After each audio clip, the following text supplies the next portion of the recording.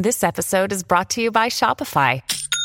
Forget the frustration of picking commerce platforms when you switch your business to Shopify, the global commerce platform that supercharges your selling wherever you sell. With Shopify, you'll harness the same intuitive features, trusted apps, and powerful analytics used by the world's leading brands. Sign up today for your $1 per month trial period at shopify.com/tech, all lowercase. That's shopify.com/tech. All right, everyone. Welcome to Kremlin File. Welcome to Spooky October. In today's episode, we are going to interview former CIA counterterrorism chief, Stephanie Hartel. She's an expert, in cyber issues, malicious actors, data collection. Extremists. Also in counterterrorism, Yes. right? In Southeast Asia, and the CIA's counterproliferation division as well.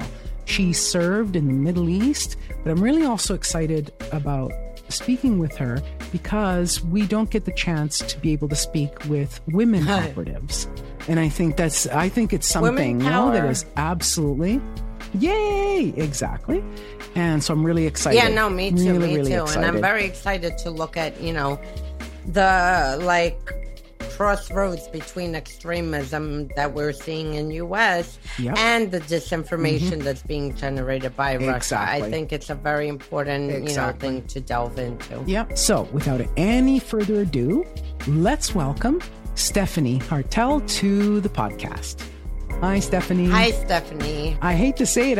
I mean, a lot of our guests are men, but it's wonderful to talk with you and your experiences. So really, sincerely, thank you. Well, thanks very much. I feel like I'm representing a lot of CIA women. There are a lot of really badass CIA women who been around for decades. We'd love to know more about them. So that's, that's important, right? For everyone. Yeah, I agree. And I studied, at university, I studied military history, just to give you a bit of a thing. So I was amongst, probably in my master's, there were 12 of us and I was one woman.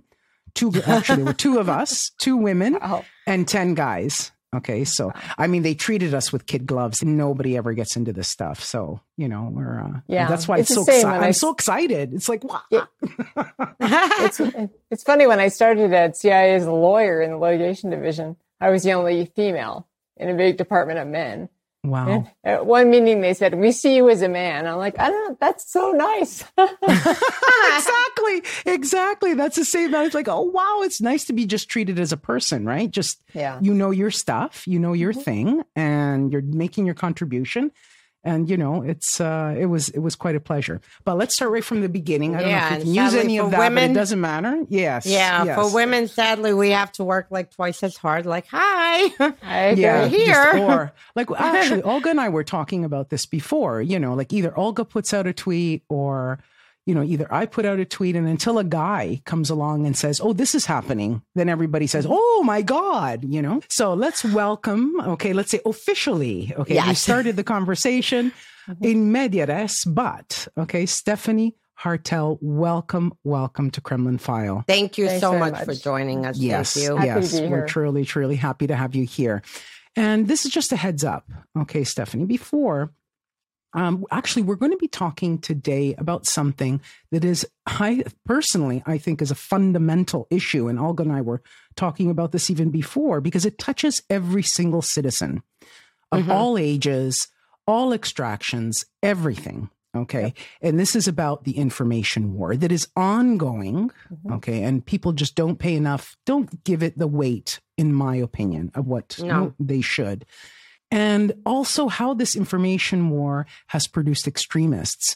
And with your experience, Stephanie, in counterterrorism, in the CIA, you can shed a lot of light on this for us today. So, but before we do, let's go back a little bit, because we do want to ask you something about how you started. Now, not back to 1917. Wink, wink. That's a little joke there. Not all the way back to 1917.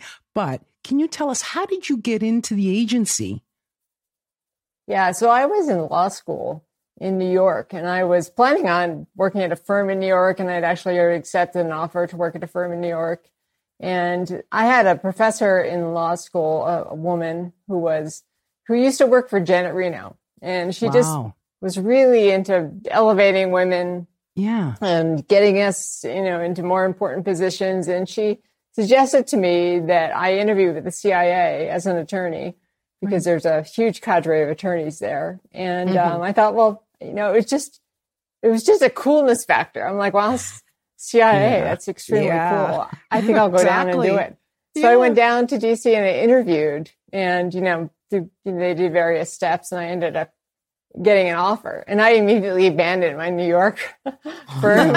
That's it. I'm out of there. Right? Yeah, even though it was like more than twice the money. I'm like, this is just too cool. And even when I was being interviewed by CIA, they were like, why do you want this job? I'm like, well, there is a coolness factor to this job. Exactly. And even being an attorney there is fun. It's cool, interesting, fascinating.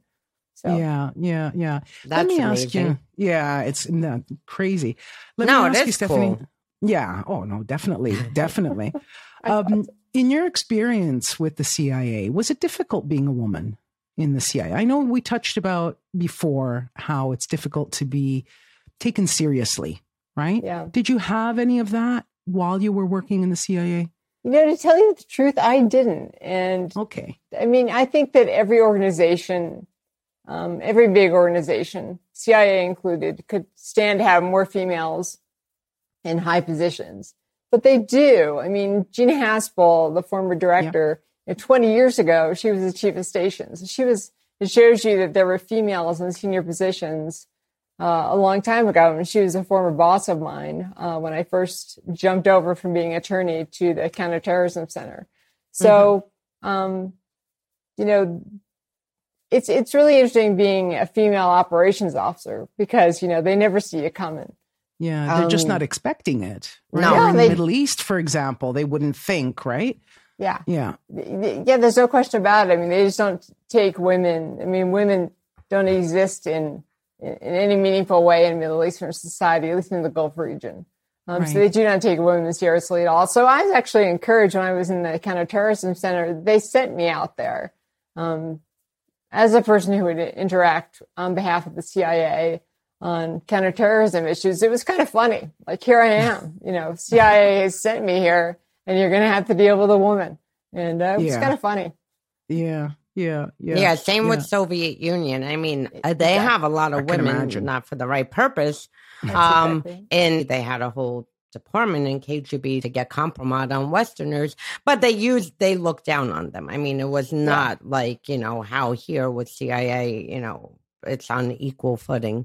So whenever they would encounter like a CIA female there, they would be like, huh? What? No, exactly. Yeah. You're in the headlights. They don't know what to do. So that's an advantage. I think CIA recognizes that advantage.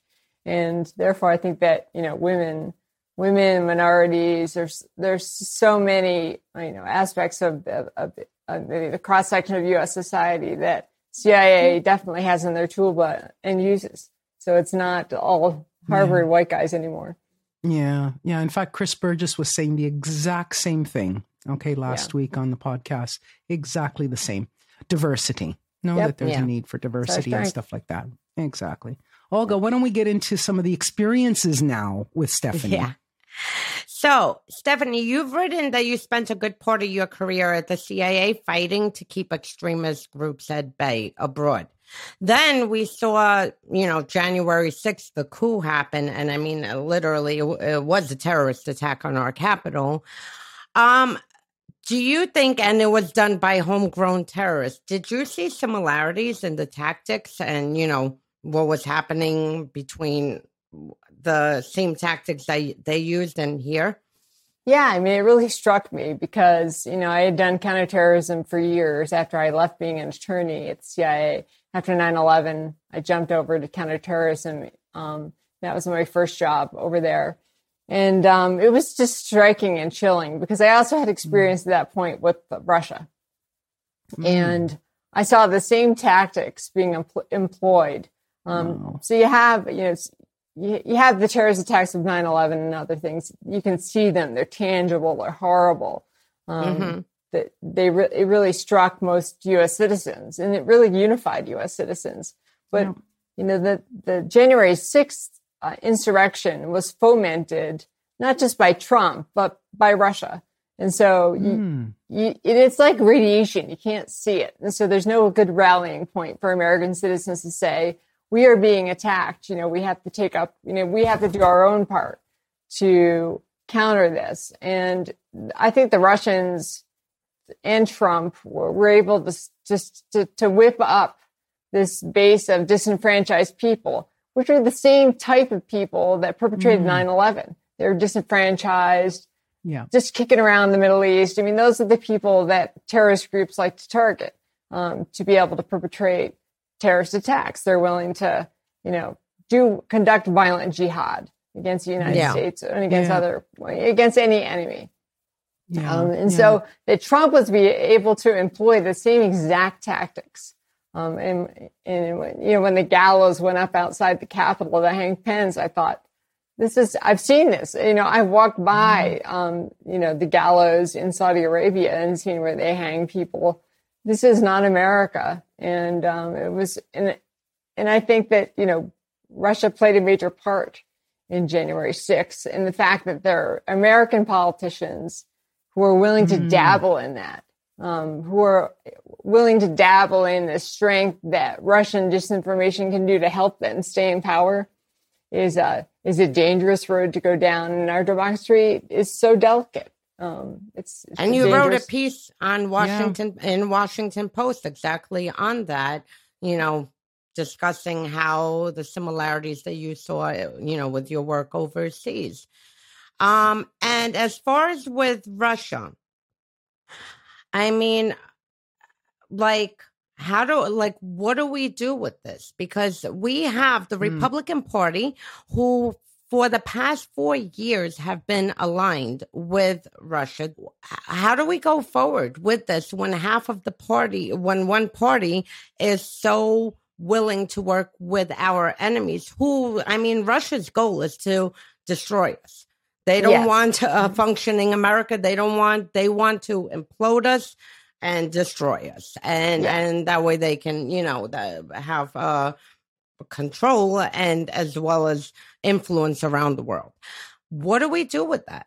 I mean, part of it is education. It's really difficult in the United States. Like I was just saying, it's so hard to see the cyber disinformation. People, for example, I was just this morning looking at my Facebook feed and people are sharing memes and they don't know where those memes came from, but they're catchy. So, Russia's they're like water. They're able to infiltrate the United States in ways that people don't even realize that they're kind of become soldiers for the Russians.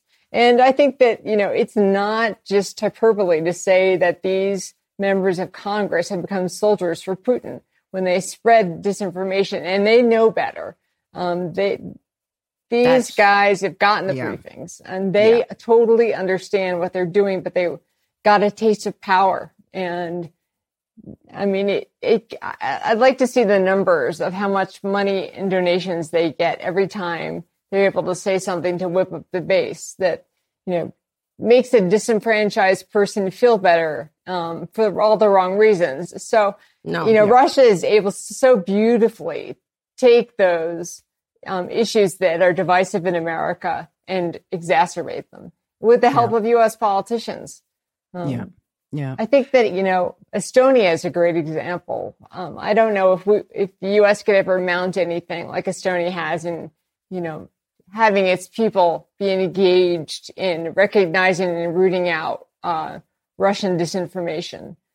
But I think it's the greatest threat going. It's like radiation. You can't see it. It's not like 9/11 that you can rally. People don't believe you. When you say, look, this meme is Russian. They're not targeted at Republicans. They're not targeted at Democrats. They're targeted at both. And they're to get us fighting. And they do beautifully. So definitely. I think that social media companies, I think social media companies could do a lot too, to educate and to root out the disinformation. I proposed in one article that they have an award system for people who are able to root out Russian disinformation on one of the platforms. I think this should be a segment in the U.S. news if we're going to have RT on our broadcast over our airwaves, we need to, we should have something to counter that in a meaningful way. So to have a news reporter explain what, Russian disinformation is and what's been found that day, they do things like that in Estonia. Let's do it here. Yeah, I read the article. It was absolutely fabulous. You named it the cyber militia, right? A well-regulated cyber militia. I mean, we've talked about Estonia quite often. Hey, Olga. Yeah. Well, because they have their shit together, right? They do. They're on the front line. Mm-hmm. They, had to combat this kind of stuff right from the get-go. There are other nations as well. They're all neighboring nations. And like you were saying, Stephanie, the more awareness that citizens have, then it's a lot better. Yeah. So in Estonia, I mean, they understand the threat of the Soviet Union. Yeah. Or Russia. So I mean, they're right on their doorstep. And so all the people truly understand. I think in the United States, people look at Russia and they're like, well, I don't know, they're white. They kind of look like us, and they're not like Middle Eastern, dark-skinned terrorists. And so, therefore, we don't really understand what the threat is. Is Putin such a bad guy?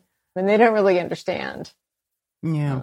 Well, there are also a lot of connections, right? You have the Orthodox Church. There's a lot of, Christian Orthodox Church connections. Evangelicals, and absolutely. Exactly. Yeah, but so that's what they don't see it as a negative, right? That's where that's what Russia has, done. They've infiltrated every part of our society, including churches, militias, everything. I mean, you name it, they're there.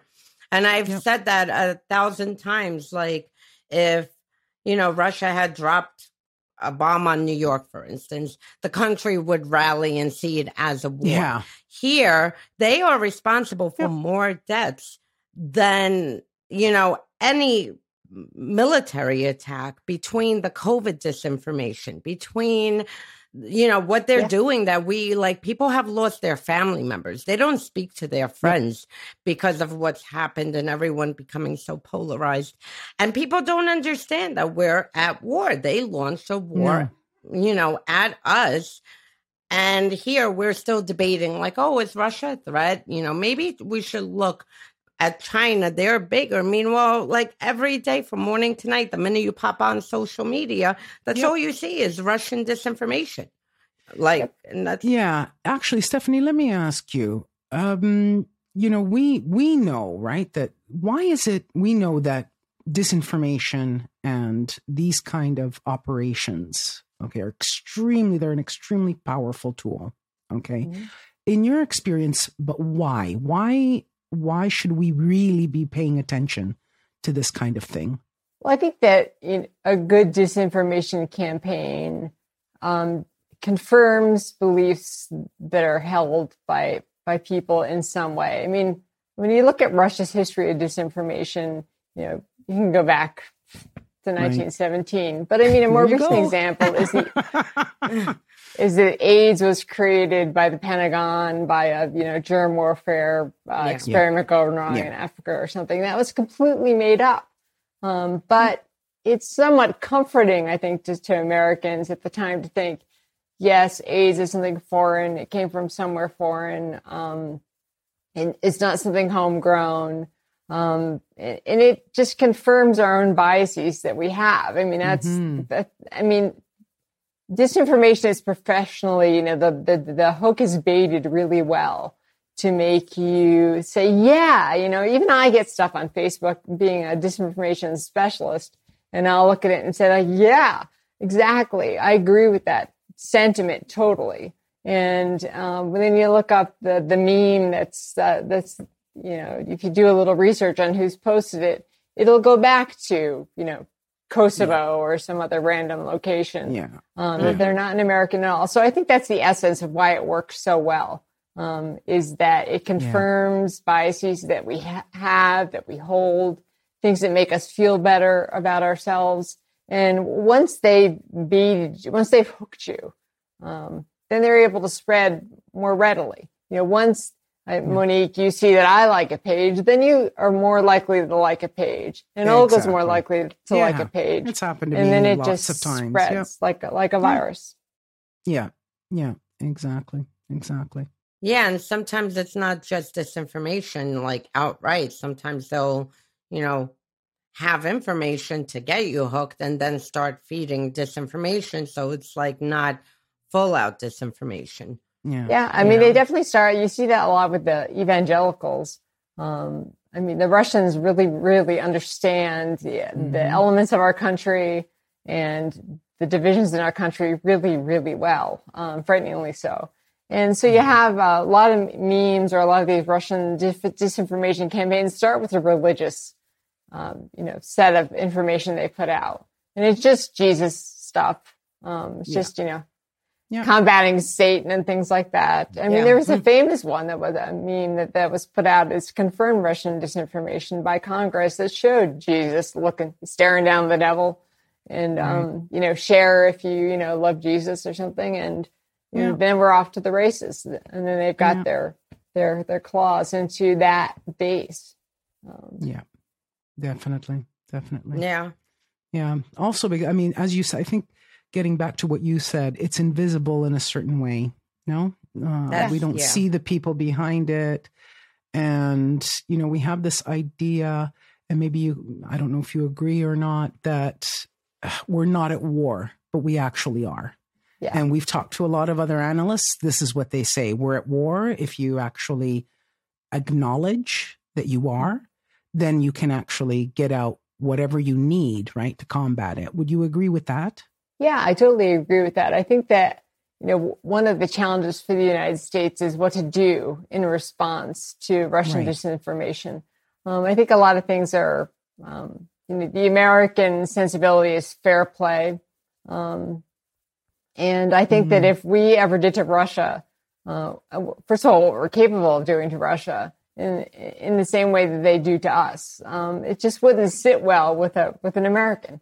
They wouldn't sit well with their sense of fair play. And so these are all things that the Russians just don't care about. And Putin doesn't care about it. If we were to take down the power grid in Moscow in retaliation for a known cyber attack against the United States, I mean, people would die in Moscow if we took down the power.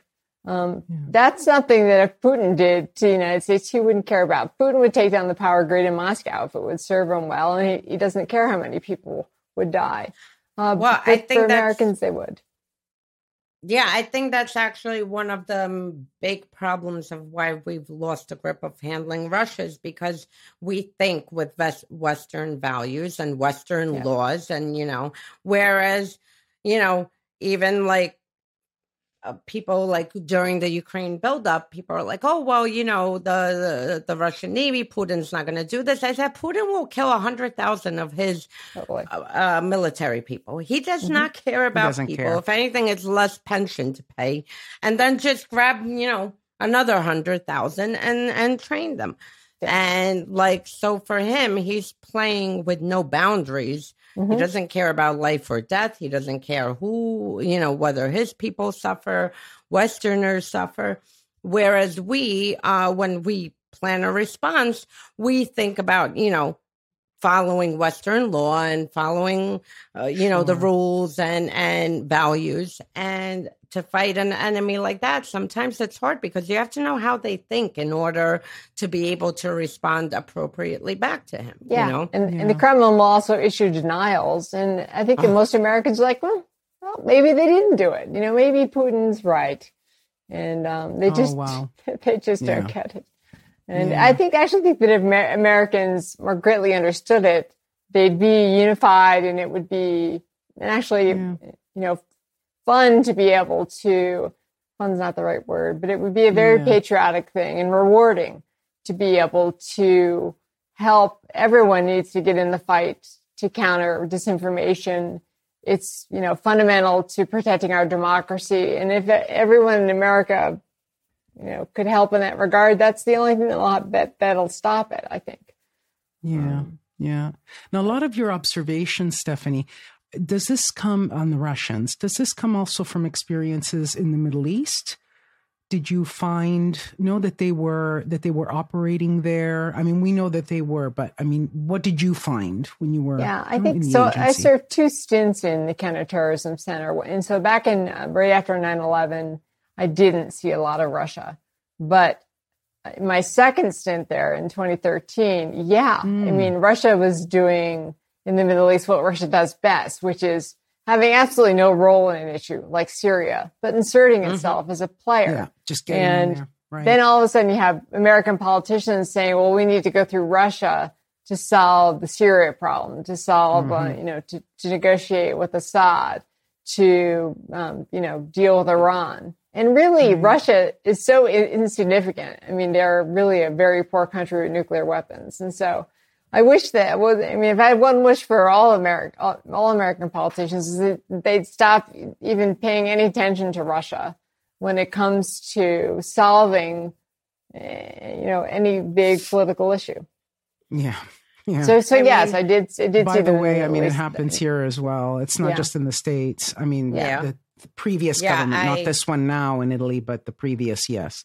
But we know that they were hooked up. So I roll my eyes when I hear, "Oh, we're going to sit with Russia from cyber security cooperation." I'm like, what? That's a joke. What? I think that or to battle terrorism. Like what? I can tell you that the Russians are one of the few entities around the world that are willing to politicize terrorist threat information. And so I think that they're not a reliable partner. I know they're not a reliable partner on terrorism. Okay. So if we got threat information in the United States and we heard that something was going to happen in Russia, we wouldn't figure out how to leverage that. We wouldn't maybe withhold it, maybe tell them half the information. We would tell them, we would warn them. They would not do the same. If they had terrorism information about anything happening in the United States or any other Western location, they would figure out, their first meeting would be, how do we leverage this? How do we manipulate this information to benefit Russia? So they're not a good partner. They're a terrible partner on terrorism. Okay. No, cross them off the list. Cross them off the list. Yes. Correct. Yes. Yeah, right. No, absolutely. Actually, keeping on a little bit more about information, we wanted to ask you, Olga and I wanted to ask you a little bit about what happened with Frances Haugen, in her testimony in Congress. An FB that has the capabilities, we know now, right, and through her testimony that they have the capabilities of curbing, right, disinformation that's on their website, on their platform. And we know that they do because during the elections, they did.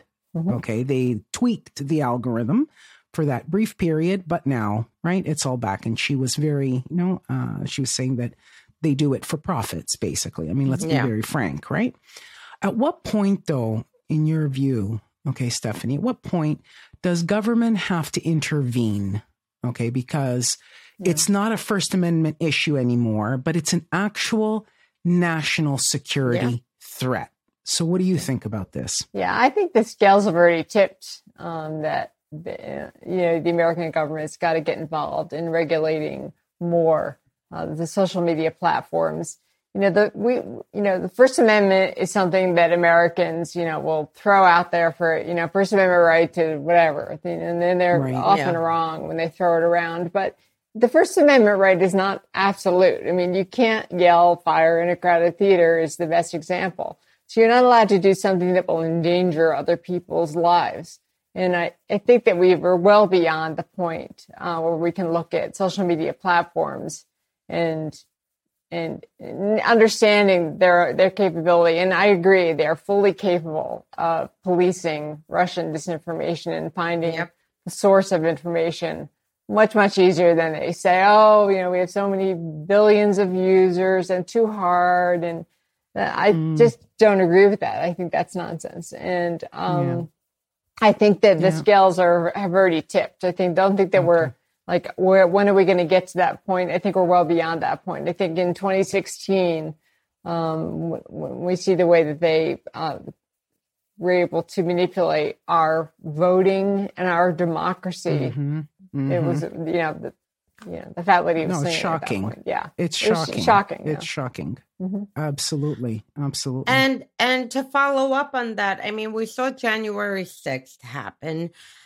If you would take out the Russia factor, do you think it would get that violent? And then to follow up with that, we see the same players like Steve Bannon, who basically was, attempting to help Bolsonaro in Brazil to do the same style January 6th coup a few last month. Yeah. Right. Yeah. Do you see this Russian disinformation turning more violent? Like as they're grabbing more people into their fold? Yeah, I think they're getting bolder and bolder. I think that they see things work. And I think that when they deny things, that a lot of Americans are like, it might not be them. And so I think January 6th was just an escalation. You're beyond the 2016 election cycle and the election cycles thereafter. They're like, we can do more, than just manipulate elections in the United States. We can actually cause violence in the United States. And they did a little bit of that during the election cycle with the Black Lives Matter protests that were completely inventions of the Russians on both sides. And so, January 6th, I don't think Trump would have been as effective at whipping up that base to violence without at least some instruction and assistance from the Russians to be able to manipulate social media, to rally people to the cause, to put out information that's still out there about what's happening in Washington, D.C. and what needs to be done to stop it. So you have everyone who's kind of whipped up by what they see on social media. Then you have the president of the United States who gets out there and really parrots Russian disinformation. Yeah. How frightening is that? And I know, my God. And I think it's all of them. It's terrible. Yeah. So his role, in your view, was more aggregator and then incitement. Is that what you're saying? Yeah, I think that I think that Trump looks at Putin and aspires to be someone like him. Not understanding, not being smart enough to understand, and also just not caring about the effects it has on democracy because it's just power. I think that Putin has instructed him on the way to ascend to power and to stay in power and maintain power.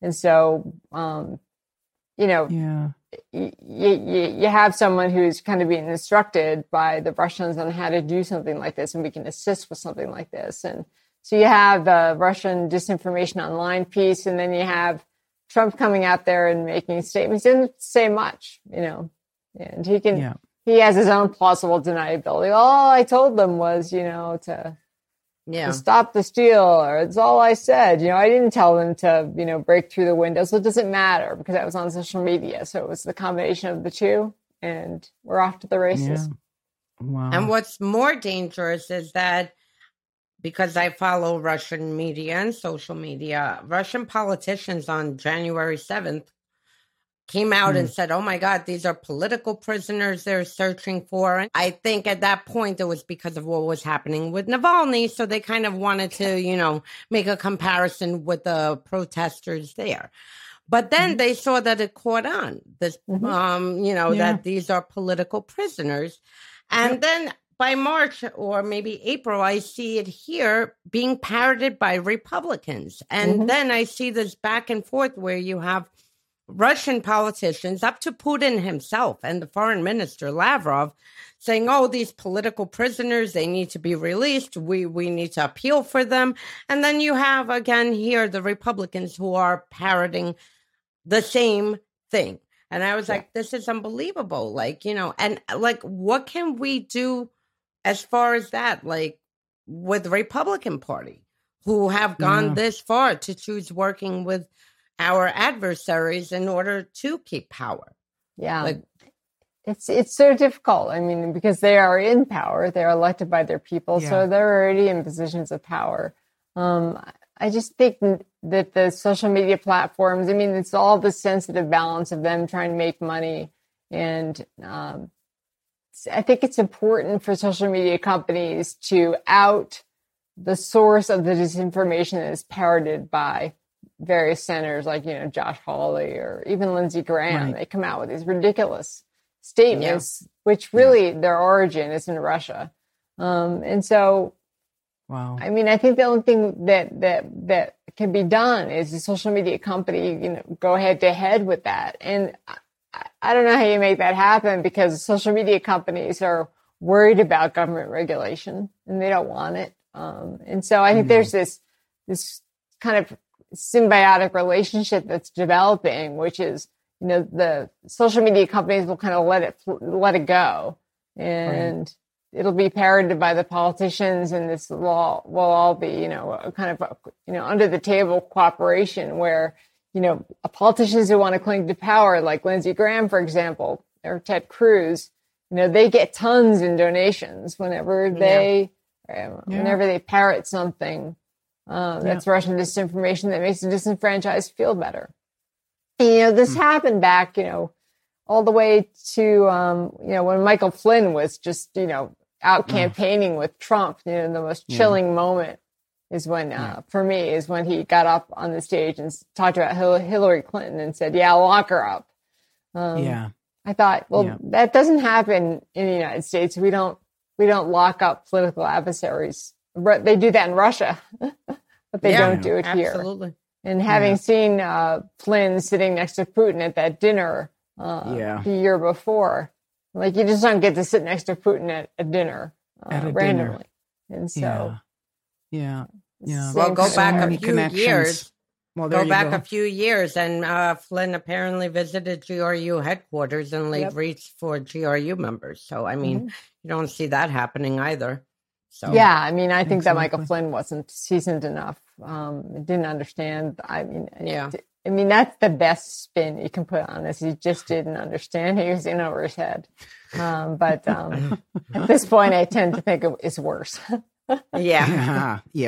Well, also because with your experience, right, as you said, right, it's not like you just walk in and sit down beside Putin, right? Right. You know the way things work. So. Yeah, I mean, he should have known that. He's director of DIA, and he's supposed to be this Russian expert. And, if I was sat down at a dinner next to Vladimir Putin, I'd be like, whoa. Yeah. Yeah, Stephanie, how many theaters have you worked in? Let's see. I mean, I specialize in counterterrorism, which spanned the Middle East, which really. Right. I think that Saudi Arabia was my main focus. Okay. When I was in the counterterrorism center the first time, and also the second time. But I also worked, the former Warsaw Pact countries. Okay. And I lived in Russia, and so I kind of have this unique combination, and so. When I see the terrorist tactics being used by the Russians, I'm like, danger. Yeah. You have your radar out. That's it. You can see it.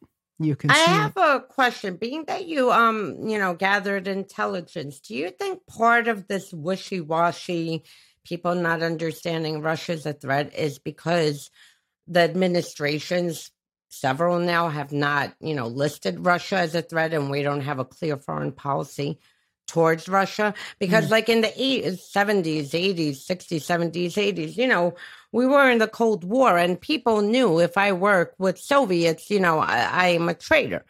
And we had very few cases, but it was like a handful of cases versus now where people are parroting their disinformation, conducting operations, taking their money and whatnot. Do you think if, there was a clearer foreign policy crafted on what Russia is to us, then it could cut out a lot of the lobbyists and the attorneys and the propagandists and, and help educate Americans of that Russia is a threat?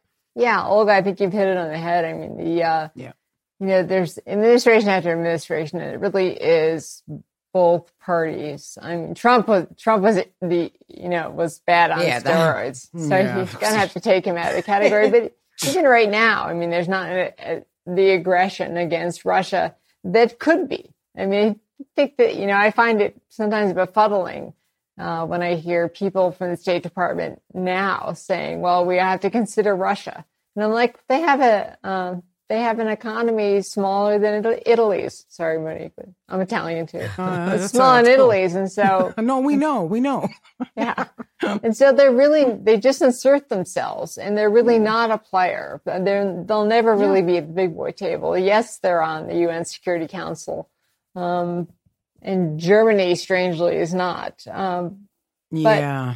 I mean, so we do have to take into consideration, we do have to have nuclear talks with them, but we are in the driver's seat. We are so much more powerful than Russia. And, we are like a Great Dane and they are like a Chihuahua. And so the hesitancy is befuddling to me. And sometimes I don't really understand what the entire issue is, that we can't be more forceful with them. Same.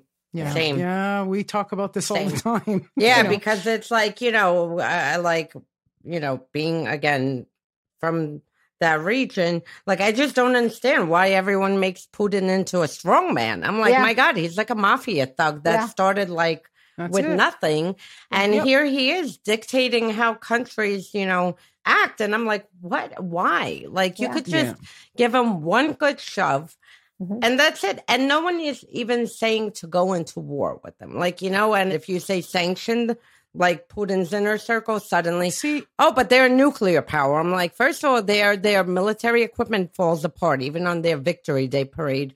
Like, their tanks are smoking and falling over.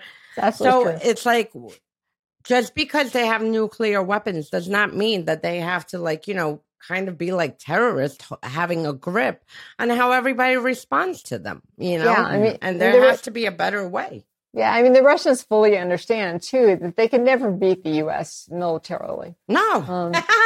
No. And so, but the only way they could do is this asymmetric warfare, which is the disinformation that we're seeing. Exactly. In cyber.